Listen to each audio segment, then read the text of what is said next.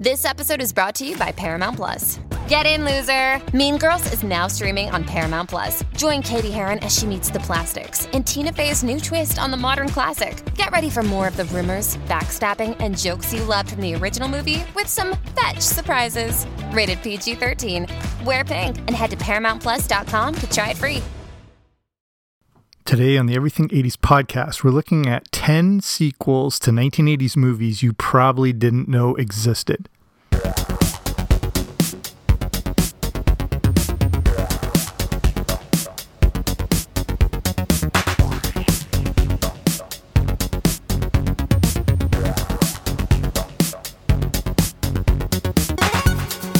Hey there, what's happening? Welcome back to the Everything 80s podcast. I'm Jamie. Thanks for coming on out today. For every classic 80s movie, we got the odd follow-up that was just as good as the first, but this wasn't always the case. There are several 1980s movie sequels that were so terrible you probably never heard of them, and others you wish you hadn't. And that's what we're going to look at today. Before we start, if you haven't already, make sure you subscribe wherever you find your podcasts. I should be there. Okay, here we go. So obviously the 80s are a golden age of movies, and some led to some truly incredible sequels. You know, some that come to mind are Back to the Future 2, Ghostbusters 2, The Empire Strikes Back, Beverly Hills Cop 2. We could go on, but that's a quick sampling. But they're not all winners. As great as a lot of these classic films were, they always didn't lend themselves that well to a sequel or even a trilogy.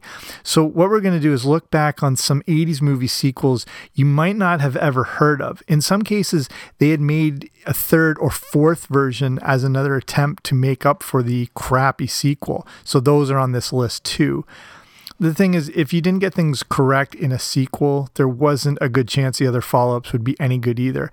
By that point, most people involved with the first movie were long gone. So a few criteria here when I'm making this list. I'm trying to include some very obscure ones that you and I hadn't even heard of till I looked into this more. But I'll still include a few that you're probably familiar with because they were so horrendous they need mentioning. The other thing is I won't limit it to movie sequels that came out in the 80s. The original movie must have been released in the 80s around that time period, but the follow-ups, whether it's a sequel or a third version or whatnot, could come out in the following decade. So there's a few rules, I guess, to this whole thing. Okay, here we go. Number 10, The Next Karate Kid.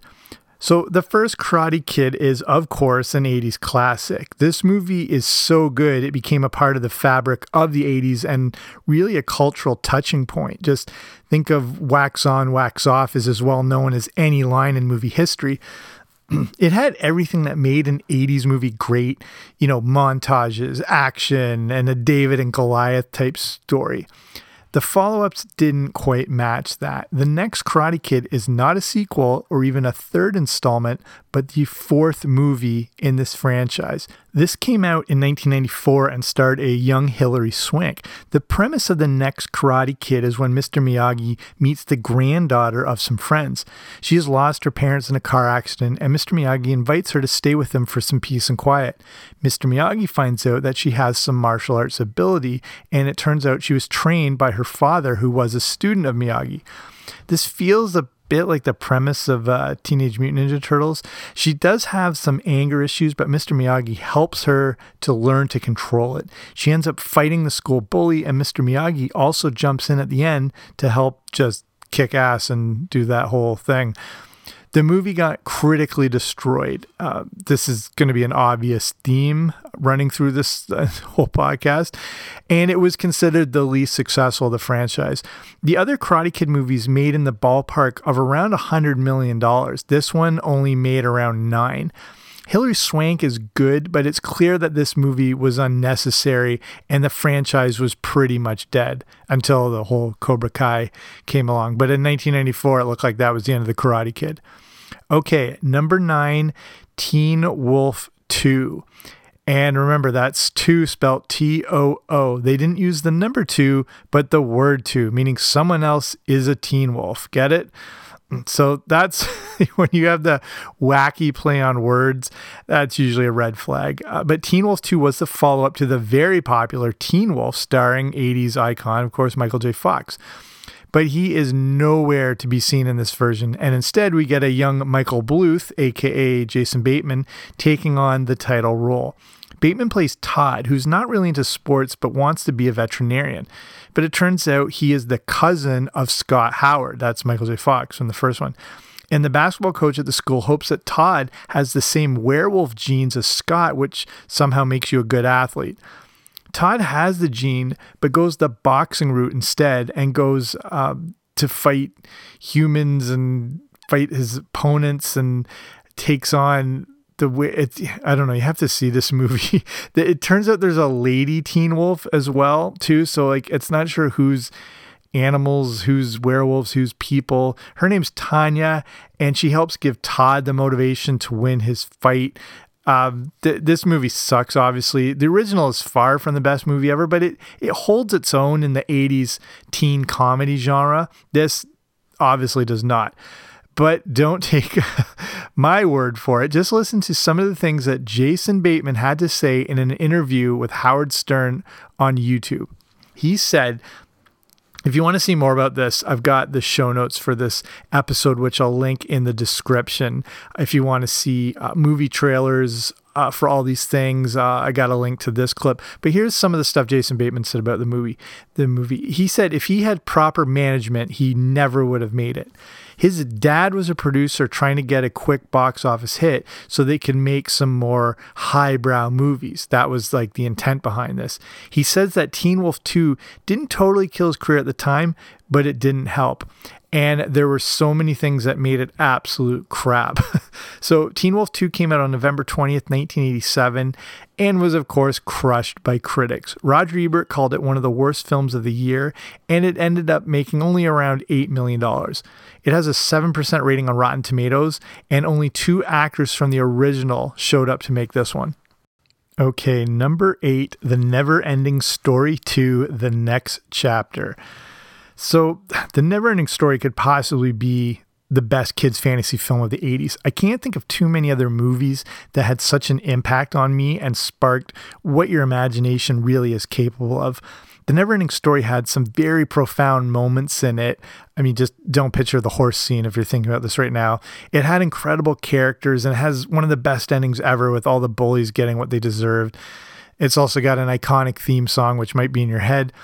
In the sequel version, Bastian and Atreyu are back in Fantasia and come across an evil sorceress. She's trying to take over the kingdom, but the two are able to capture her while they seek out the child empress. Sorceress is leading them on a wild goose chase, and spoiler alert, Atreyu ends up dying. The sorceress ends up dying as well, and then Bastian is able to go home in the end again.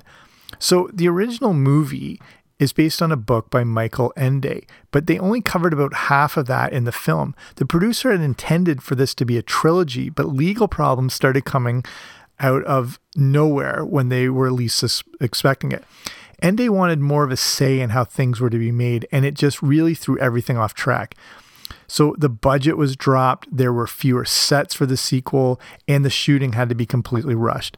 Everything was hurried so fast, and it is so apparent in this movie.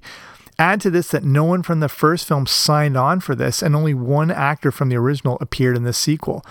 A big problem, as most critics noted, was that the effects were so bad they just became distracting. The characters were bad, the movie felt disjointed, and mainly they just couldn't capture the magic of the first one. Sometimes you just, you need to leave well enough alone.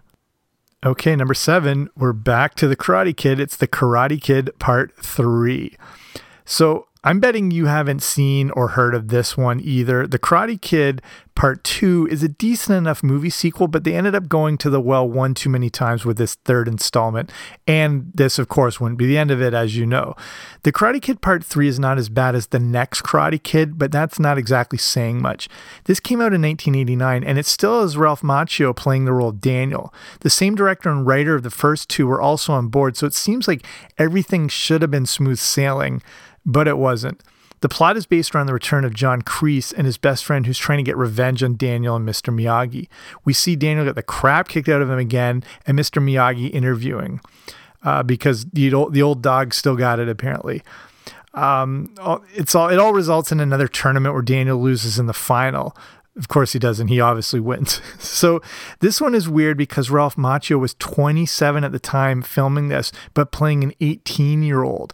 So his love interest in the movie was played by 16-year-old Robin Lively. So any love scenes obviously couldn't happen.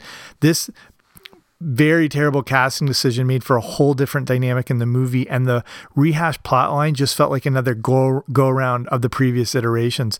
Whereas the first two movies were big money makers, this one dropped big time, making only $39 million. It can't get worse than that for a Karate Kid movie, but, it did. And it was, at the time, considered one of the worst movies of 1989. It was nominated for 5 Golden Raspberry Awards. Years later, the director of the movie would call it horrible and a poor imitation of the first one. So not exactly the ringing endorsement you're looking for. Okay, number 6, The Fly 2. Yeah, this is one of those movies I never knew existed. The Fly, the original, is an awesome movie and an amazing science fiction film and a great role played by Jeff Goldblum. This one came out in 1986 and is based on an earlier version from 1958 with Vincent Price. The Fly 2 now came out in 1989. And no one from the first, except for one actor, was on board for this movie sequel. And again, usually your number one red flag for a sequel to a movie. The plot of this involves the son of Goldblum's character from the first film who inherits similar abilities. He eventually learns of the fate of his father while he himself also transforms into a fly until the effects end up being reversed. So there are a few things with this movie. The first is that it just didn't make much of a cultural impact in the way the predecessor did. The other is that it's just a rehash of the original, but manages to be boring and uninspired somehow. Critic Leonard Maltin gave The Fly 2 his lowest rating.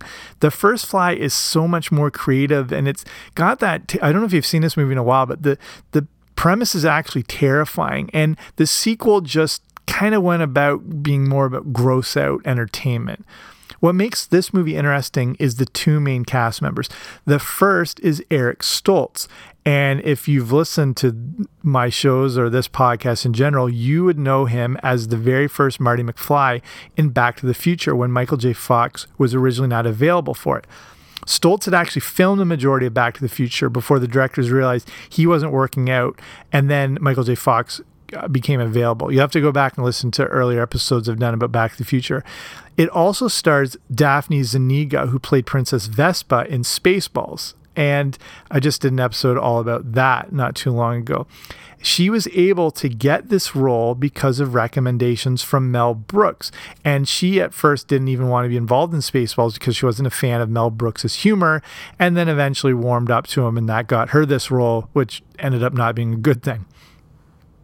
Let's take a journey back to 2003. Canadian teen sensation Avril Lavigne was topping the charts and turning the music industry upside down. But what if I told you that the Avril Lavigne we know and love might not be the same Avril? What? Did Avril die? Was she replaced by a doppelganger? I'm Joanne McNally, and I'm doing a deep dive into a notorious internet conspiracy. Who replaced Avril Lavigne? Listen wherever you get your podcasts. Okay, number 5, Rambo 3. So, Rambo is awesome. The confusingly named Rambo First Blood Part 2 is also pretty awesome. Rambo 3, not so much. This is another movie sequel that is not only bad, but you've probably never heard of. This time around, we're set in the Soviet-Afghan War, but it's depicting fictional events. Rambo is setting out on a dangerous journey to Afghanistan to rescue back his old commander who had been captured by a Soviet army colonel. So this movie is interesting. It's on this list because it's a sequel you may not have been aware of, but it should have been good. Everything was there to make it awesome.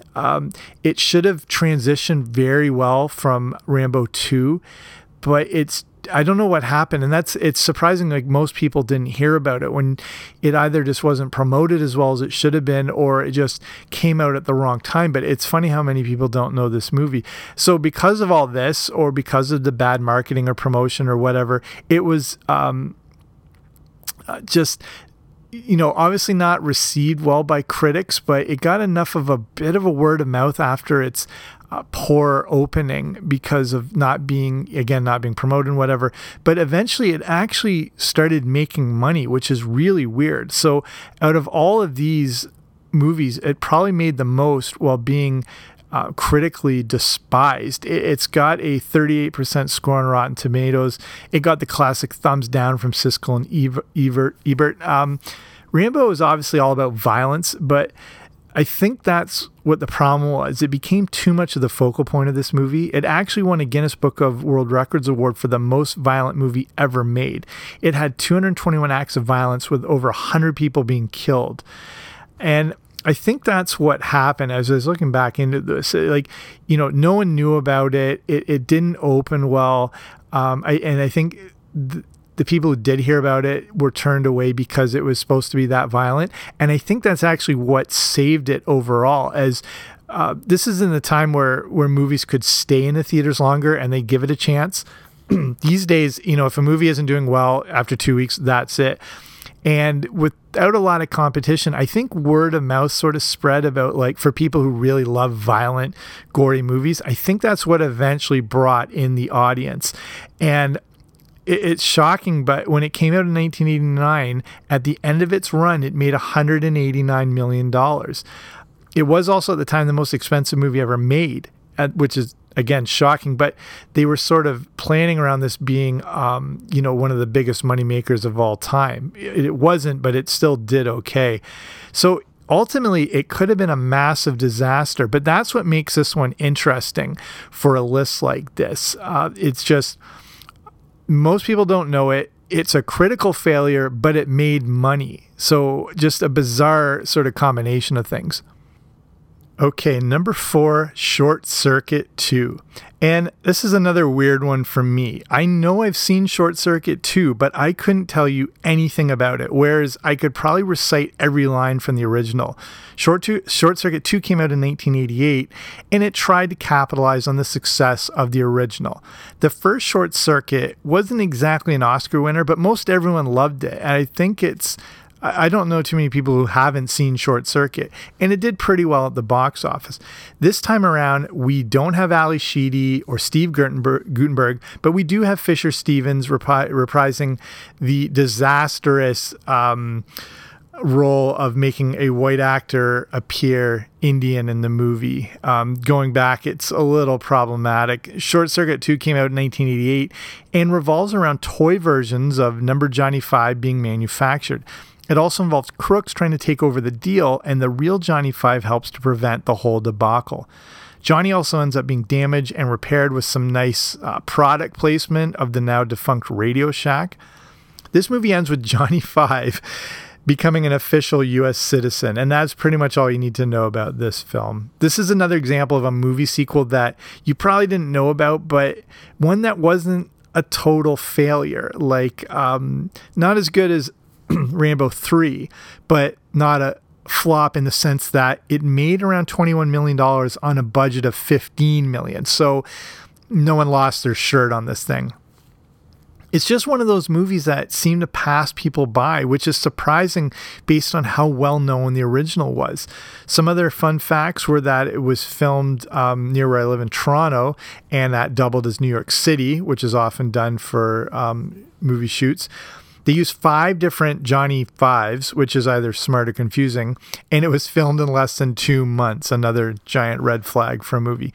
So again, it was far from a critical hit, but maybe would have had more success if they'd gone with the original title, which was going to be called Short Circuit 2, More Input, which I think is pretty sweet.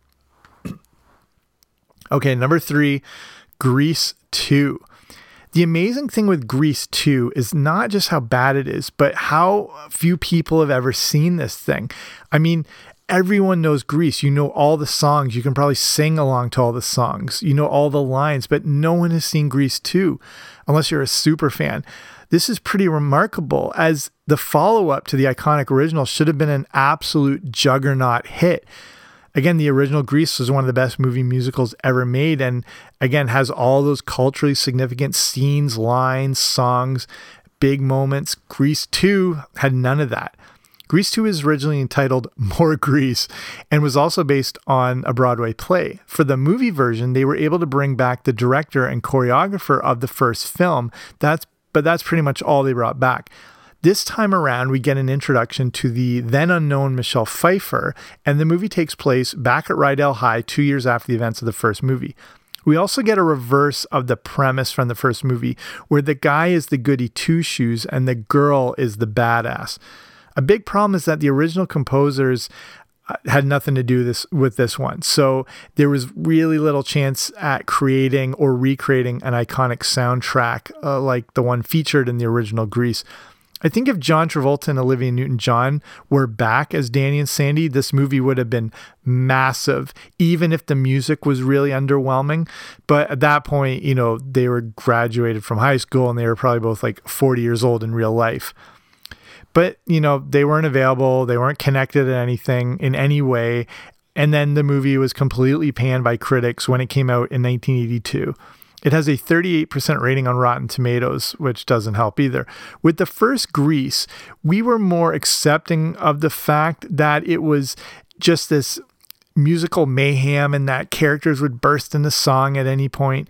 In Grease 2, it just didn't come across as well with the bursting into music. And I think, again, it comes down to the music being just substandard and not even coming close to matching the original. The best way to look at this is with what Roger Ebert said about it. And it's, you know, just trying to recycle the original, but it didn't have the stars in it to do it. The movie didn't lose money, but in its defense, it did open on one of the biggest weekends in movie history. So it finished 5th behind E.T., Star Trek II, The Wrath of Khan, Rocky III, and Poltergeist. So if it had been another weekend, who's to tell what might have happened with this movie? But I think people would have come out very underwhelmed, and that would have got passed around pretty quickly. Okay, we're into the top 2. The second worst 80s sequel, Crocodile Dundee in Los Angeles. The first Crocodile Dundee is a monster hit, and to me, I've done a whole other episode about my rankings of the top 20 movies of the 80s, and I have it in there. I think it's that good. It's a classic fish out of water story, and Paul Hogan carried this movie while becoming a giant star in the first place. And I don't know, this movie was a big deal to me as a kid. I know every line of it. I've seen it a ton of times. And the same thing, I'm positive I saw Crocodile Dundee in Los Angeles, but I don't remember anything about it. It made no impression on me whatsoever. And again, keep in mind, this is technically Crocodile Dundee 3. Crocodile Dundee 2 was a pretty decent movie sequel, if you remember that one. It came out in 1988. It didn't make as much as the first Crocodile Dundee, but it still pulled in a massive $240 million, which was amazing, and it was made on a budget of just $15 million. The third one, however, didn't come out until 2001, 13 years after the sequel.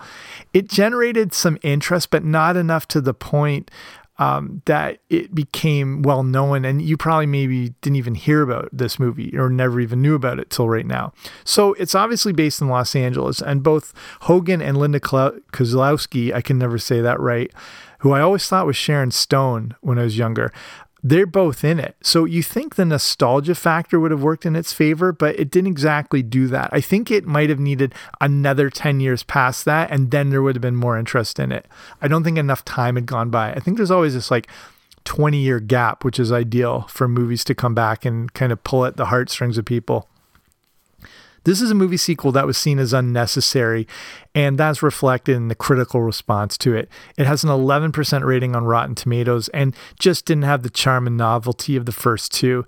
It did okay-ish, though, at the box office, bringing in $40 million.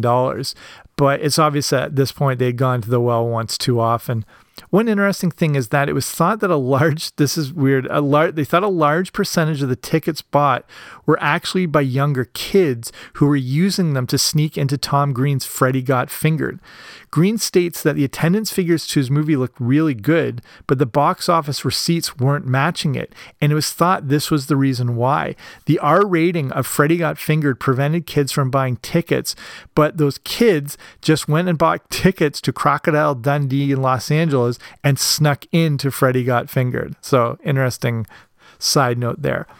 Okay, and we're at number 1 of the worst sequels of 1980s movies, and I've talked about this one before. It's Christmas Vacation 2, Cousin Eddie's Island Adventure. And this one takes the cake for this entire category. I'm pretty positive you didn't know this thing existed unless you listened to my show and have caught every episode where I may be mentioned. But there's a good reason you probably didn't hear of it till you've heard it mentioned here. If you look at the title, it seems like it could be the greatest thing ever as it follows up to the iconic National Lampoon's Christmas Vacation. But it is not. It is the perfect combination of a movie sequel you've probably never heard of and one that is a complete train wreck. So let me get you up to speed. The first reason you didn't see it in the theater is because it was never released in theaters. Instead, it was aired on TV in 2003, which is even worse than going straight to video. The premise of Christmas Vacation 2 is also ridiculous, as you can just see in the title of it. So Cousin Eddie and Catherine are back, and we find out Eddie works at a nuclear power plant, a la Homer Simpson, where one day we find out he is outworked by a trained monkey. Eddie is fired, but his boss is worried he will sue as it's so close to Christmas. Eddie's boss gives him a tropical vacation to the South Pacific where the family ends up getting shipwrecked. This gives Eddie the opportunity to show he can provide for his family and give them a good Christmas. It is baffling to me that this thing exists, and it's so bad it possibly takes away from the original movie, which seems impossible to do. But just associating this thing with Christmas Vacation, even though Randy Quaid is in it as Eddie, it just is still an atrocity. National Lampoon's Christmas Vacation 2, Cousin Eddie's Island Adventure, that's the actual full name of this thing, came out on December 20th, 2003 on NBC. If they had even done a close attempt at recreating the original and just not having it set on a tropical island, this could have been a massive TV event, even if Chevy Chase wasn't in it. This thing is like watching a cartoon, and some call it the worst movie they've ever seen. The fact that, again, that it actually exists surprises most people, especially fans of the original Christmas Vacation, but it is just a disaster in every way possible. So we'll start winding it down here. That's my list of the top 10 80s movie sequels you probably didn't know existed. Like I mentioned, it's not all about these things being the worst thing ever put on film, or in Christmas Vacation 2's case, TV, but it's just the shock that these things ever existed. The originals of all these are absolute 80s classics, with their follow-ups leaving much to be desired. I guess what's good in this situation is that it does make you appreciate the originals for how great they really were, even if you never saw the sequel and it snuck into Freddy Got Fingered, which I think is just hilarious. So I'll finish there, and as I wind down, I want to give a shout out to the Patreon of the week, Craig. Thanks for all the support. And I'll just finish with what Patreon is, if you haven't heard about this before. So as an independent podcaster, it's a bit tough to stand out in the podcast realm these days. As good as it is, and as good as this whole platform has grown, it's being taken over by, bigger companies and celebrities and huge podcast networks. So what patreon.com is a way to support a show like this and then get some free audio bonuses while doing so. So there's different tiers, and it starts as little as a few bucks a month, and then with the different tiers come the different rewards. So like at the Boba Fett level, that gives you access to the Everything 80s movie club, where I review the good, the bad, and the ugly of 80s movies. And then at different tiers, there's where you get shout outs on the podcast and the ability to suggest and recommend topics for the podcast. So if you want to see some more, you can just go to patreon.com/80s. So patreon.com/80s, patreon.com/80s, or whatever you're listening to this on, wherever the show notes are or the description of this episode, there'll be a link that can take you right there, just if you want to see more. But that's it for me. Thanks for taking the time to listen to this podcast. I will be back soon with a new episode. Don't you dare miss it.